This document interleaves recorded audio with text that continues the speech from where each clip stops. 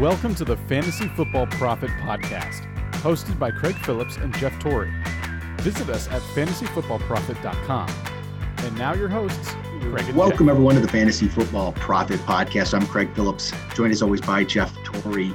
And today we're talking some more auction drafts, which, again, we've talked about the last few times we've done is we love auction drafts. I think they're the best things in fantasy football.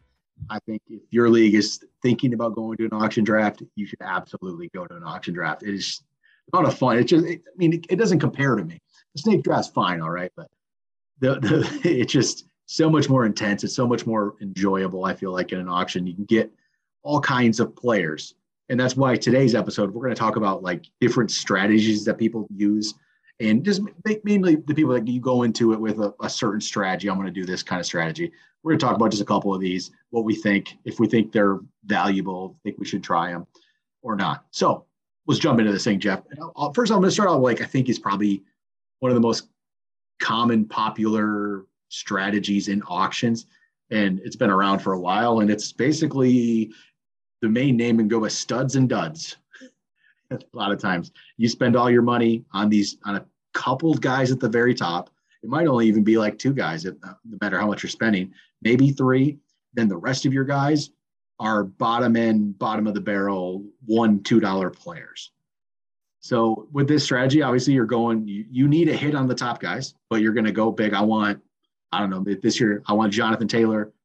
I'm going to get Jonathan Taylor. I'm going to get Dalvin Cook, and I'm going to get, Jamar Chase, and maybe I can make that work and everybody else is $1. How do you feel about that, Jeff? That kind of strategy, is that something you like to ever look to do? And if you do, does it work? Yeah, I think early on, I definitely have done it. It works out a little more if I don't know how to say this correctly, but if your draft mates, maybe it's an early on league, because if you can get a lot of value late, this one does work quite well.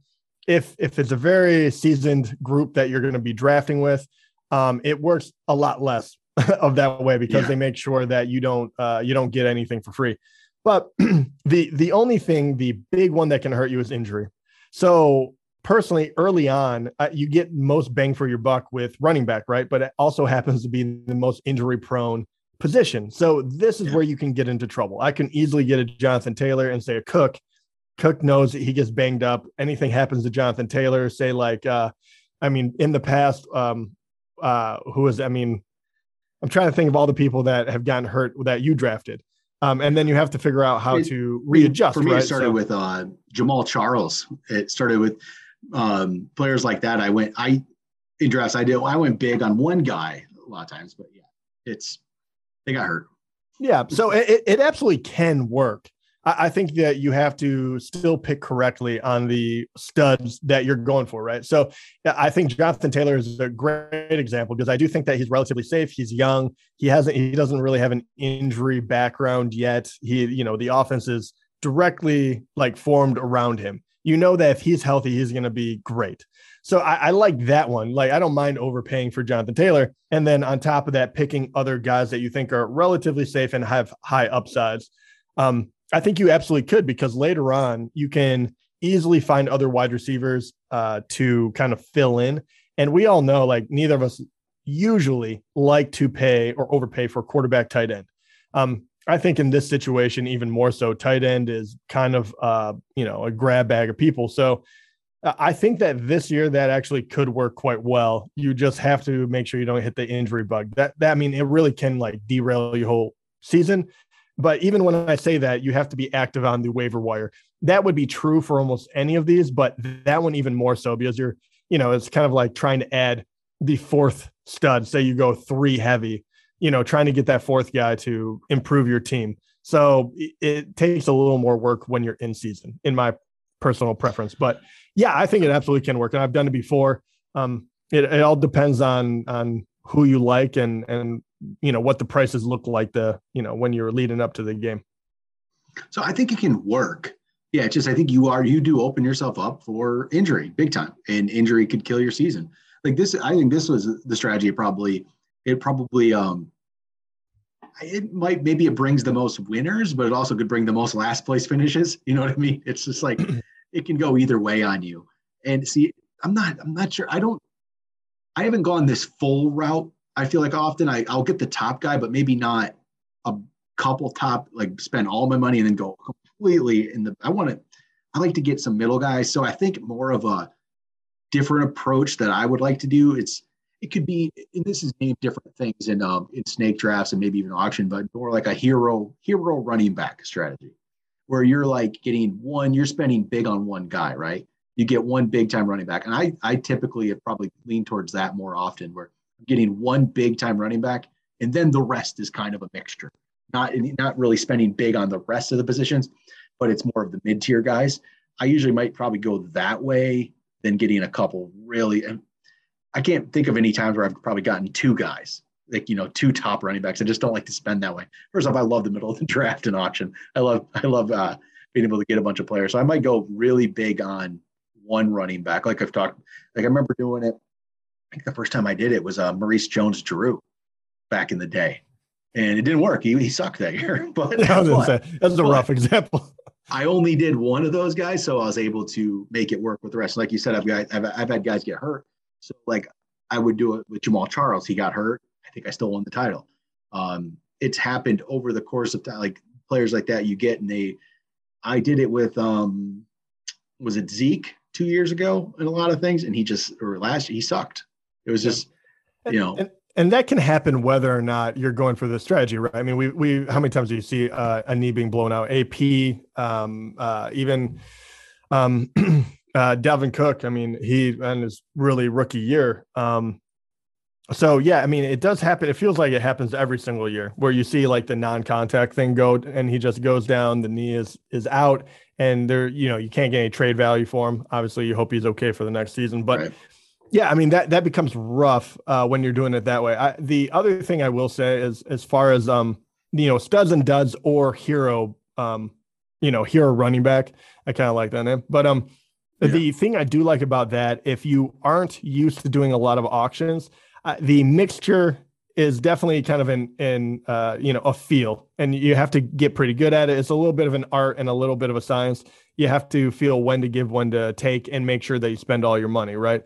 If you're newer to them, I would suggest making sure you go out and get either that hero or spend big on a couple of different guys, because at least you will have really top end talent, and you probably will get rid of all your money, which I think is, once again, we've talked about before, but that is the biggest sin by far, is leaving money on the table. So it is an easier strategy to a certain extent as well. And you're going to get good, like top end talent, because if you get Jonathan Taylor, no one is going to tell you messed up. Right. So, but also I think you're right there about if it can depend on your knowledge level. If you're going into this and this is new to you, and auction's new to you, and maybe you don't feel like you're as knowledgeable about the middle of the draft, maybe you go to those guys, or somebody else, like we feel more confident that, all right, I'm going to identify some guys that I really like that are way undervalued, and I'm going to round up my team with them. That can be different. It really depends on, and that one's very, I mean, that's way more dangerous, right? Because you're pinning your belief on a lot of things that are not true yet. Hence why they're so low on the draft, whether or not they don't have their position yet, whether or not you don't know what the offense is going to look like. They're a rookie. So I would say that. And the last thing I will say, just to kind of reiterate it, when we're talking about the studs and duds or the hero, make sure they are a difference maker, right? I mean, you could spend a lot of money on a Najee Harris or something because he's relatively safe. Like, he's going to get a lot of carries, and you don't really care if he has a huge, breakout game or yardage per clip. But at the same time, that is not why I'm paying that money. That wouldn't be that part of that strategy, right? So I think that you have to go after people that you think can really break open week to week and win you stuff that way. And I think the top tier guys are that, but I feel like this year they do dwindle a little bit. Like, you can name kind of like 3 running backs before you kind of get like scared off. And same thing, I think there's probably there's a good top 10 wide receivers. Like, if you want to go, that's a whole different one, but wide receiver heavy, I think there's probably more room for that, and they don't cost quite as much. So, I think it's the type of player too. And you just have to figure out what you like and what you can stomach. So if you go big on only a couple of guys, they have to be game breakers. And that's the studs and duds one. Absolutely has to be game breakers. So another one that's out there is the sit and wait approach. You let others spend the money, and then you go attack the middle of the draft, maybe in the middle value, without getting anybody near the top. So that one isn't, be honest, I don't think I recommend that. I think you do. How many fantasy titles are won without, you might, maybe you get a stud player in that middle round, but you're guessing. Fantasy championships aren't won with just a well-balanced team. You have to have a couple studs to win you a title. And I think, and that's what we've talked about. Like if you go back and listen to our beginner's guide to fantasy football auction drafts, I tell you, don't sit around and wait. I don't think that's the way to go. I think you miss a lot of stuff.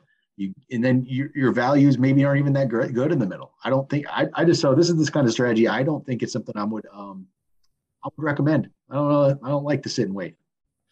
No, sitting wait. I think that's the quickest way to leave money on the table. And if you're going to do that, and there's nothing wrong with liking a lot of guys in the middle, right? I mean, there is a lot of talent there, and then you think you can break out. I don't mind that necessarily, but but if you're going to do that, make sure you might have to overpay on a bunch of those guys. You probably will, because they'll be coming at the end of tiers. And then that's when people back off and you're like, well, I want to get all these other guys. Like you have a whole roster planned out, and then you won't spend an extra $10 on one of the better ones on your team. That is where you get in trouble. You still have to, like, if that is what you're going to do and you've waited all this time, you absolutely have to pay what is ever necessary to grab those guys that are on the lower tier that may be in that middle upper section. I'm trying to think of a good example of what that might be, but Mike Evans is the last one. Like he is the last person, or Tyreek Hill is going like number 10. Like you absolutely have to get someone like that and overpay for him probably, because he might be the last like second tier wide receiver. Yeah. Because if you don't, then all of a sudden it just goes all away, and then you'll leave $30 on the table because no one else has money to bid you up. And you have a lot of guys you like, but you could have spent it and got a better player. And, however you look at it, I think that is a failure of a manager. You have to get the most bang for your buck. Yep. And so another one I'll bring up, which I don't really think, I know people when they think about draft strategy, this one gets brought up, but so there's always the zero running back strategy. I just don't feel like that's a good auction type thing. I think I can see that being a snake draft type deal, where you're going to draft wide receiver early, and then you get one of the later. Explain that quick before you go any further. Yeah, explain what they actually mean by zero. Well, zero running back, so misleading. It's more of like it can depend. People can take it whatever way they want, but very minimum, you're going maybe the first 2 rounds without a running back, sometimes first 3 rounds without a running back in a snake draft. And I don't think that's something that people, and then you're getting, I don't know, maybe the first running back you get ranked in the 20s, maybe this year that could be Elijah Mitchell. It could be J.K. Dobbins, which doesn't sound terrible, right? But that's where it could end up being.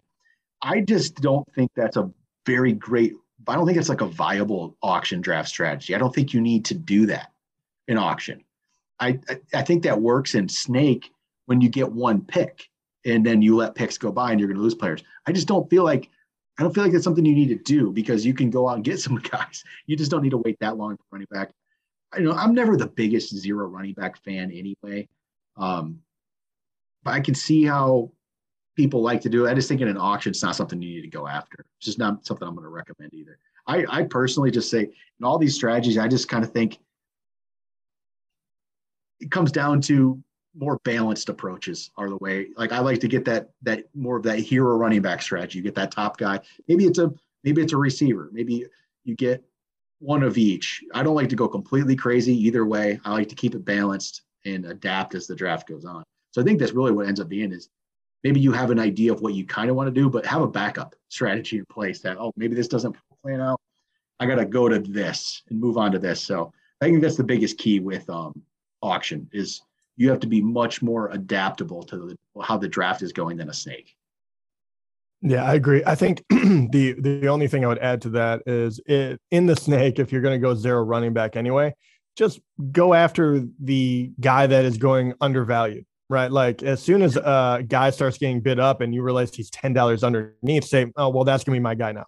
go after him. If he gets to, pretty much you're bidding on every single running back and you say, whoever goes under, that's who I'm going to take. Like there's like you said, there's no reason to just say, I'm going to let every single one go and let everyone get whatever price he comes at. And then I'll worry about it later. Cause it doesn't make any sense. So at that point, you're just saying, I have to get running backs on my roster. I want them, at a certain price. And then you just can't be picky. Yep. All right. That's about all I have for strategies. Unless there's anything else you like out there, Jeff.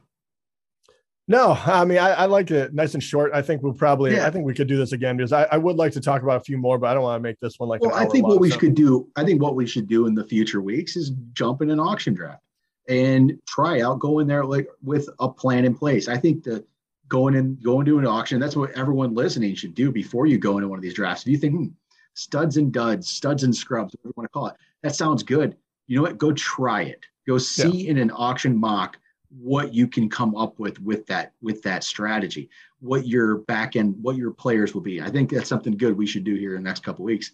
Jump in there, try one of these strategies out to see how it plays out. Yeah, I actually wouldn't mind trying that. Not a zero running back, but I wouldn't mind saying I'm going to go wide receiver heavy and then whatever running back falls to me. I think that'd be fun to see who I end up with. Yep. And how much money I end up with. I think basically what we'll say at most of the end of these auctions is I think the more practice you have with it, the better, because you just need to, especially when you're new to it, because every auction draft is different. It's not really, you're not going to, and when you go to do auction mocks, you're not really going to do an auction mock to think, okay, now this is exactly the team I can get, or to help you to adapt as the draft goes on and how much different it is, because it's crazy. You just don't know. It all depends on the group of guys in there, but you could go do an auction draft with one group of guys an hour later, do the exact same auction draft and be totally different. It's that crazy. It's really great in that way. And it does make me, once again, I like Snake. I have a lot of fun doing it, but you do enough of them like we do. And eventually you're getting ready to draft and already like, I was assigned the 7th pick and you're like, oh, the 3rd pick is the best. Like I already know what I could have gotten. Now I know I'm in 7th, and you kind of know the people you're going to end up with because, so it becomes a little more robotic. But then again, not everyone drafts quite as much as us, but auction is the spice of life, if you will. All right. Now I'm pumped. Let's do an auction up mock in the next couple of weeks here. Be good. All right. That'll do it for today. Talk to you guys next time.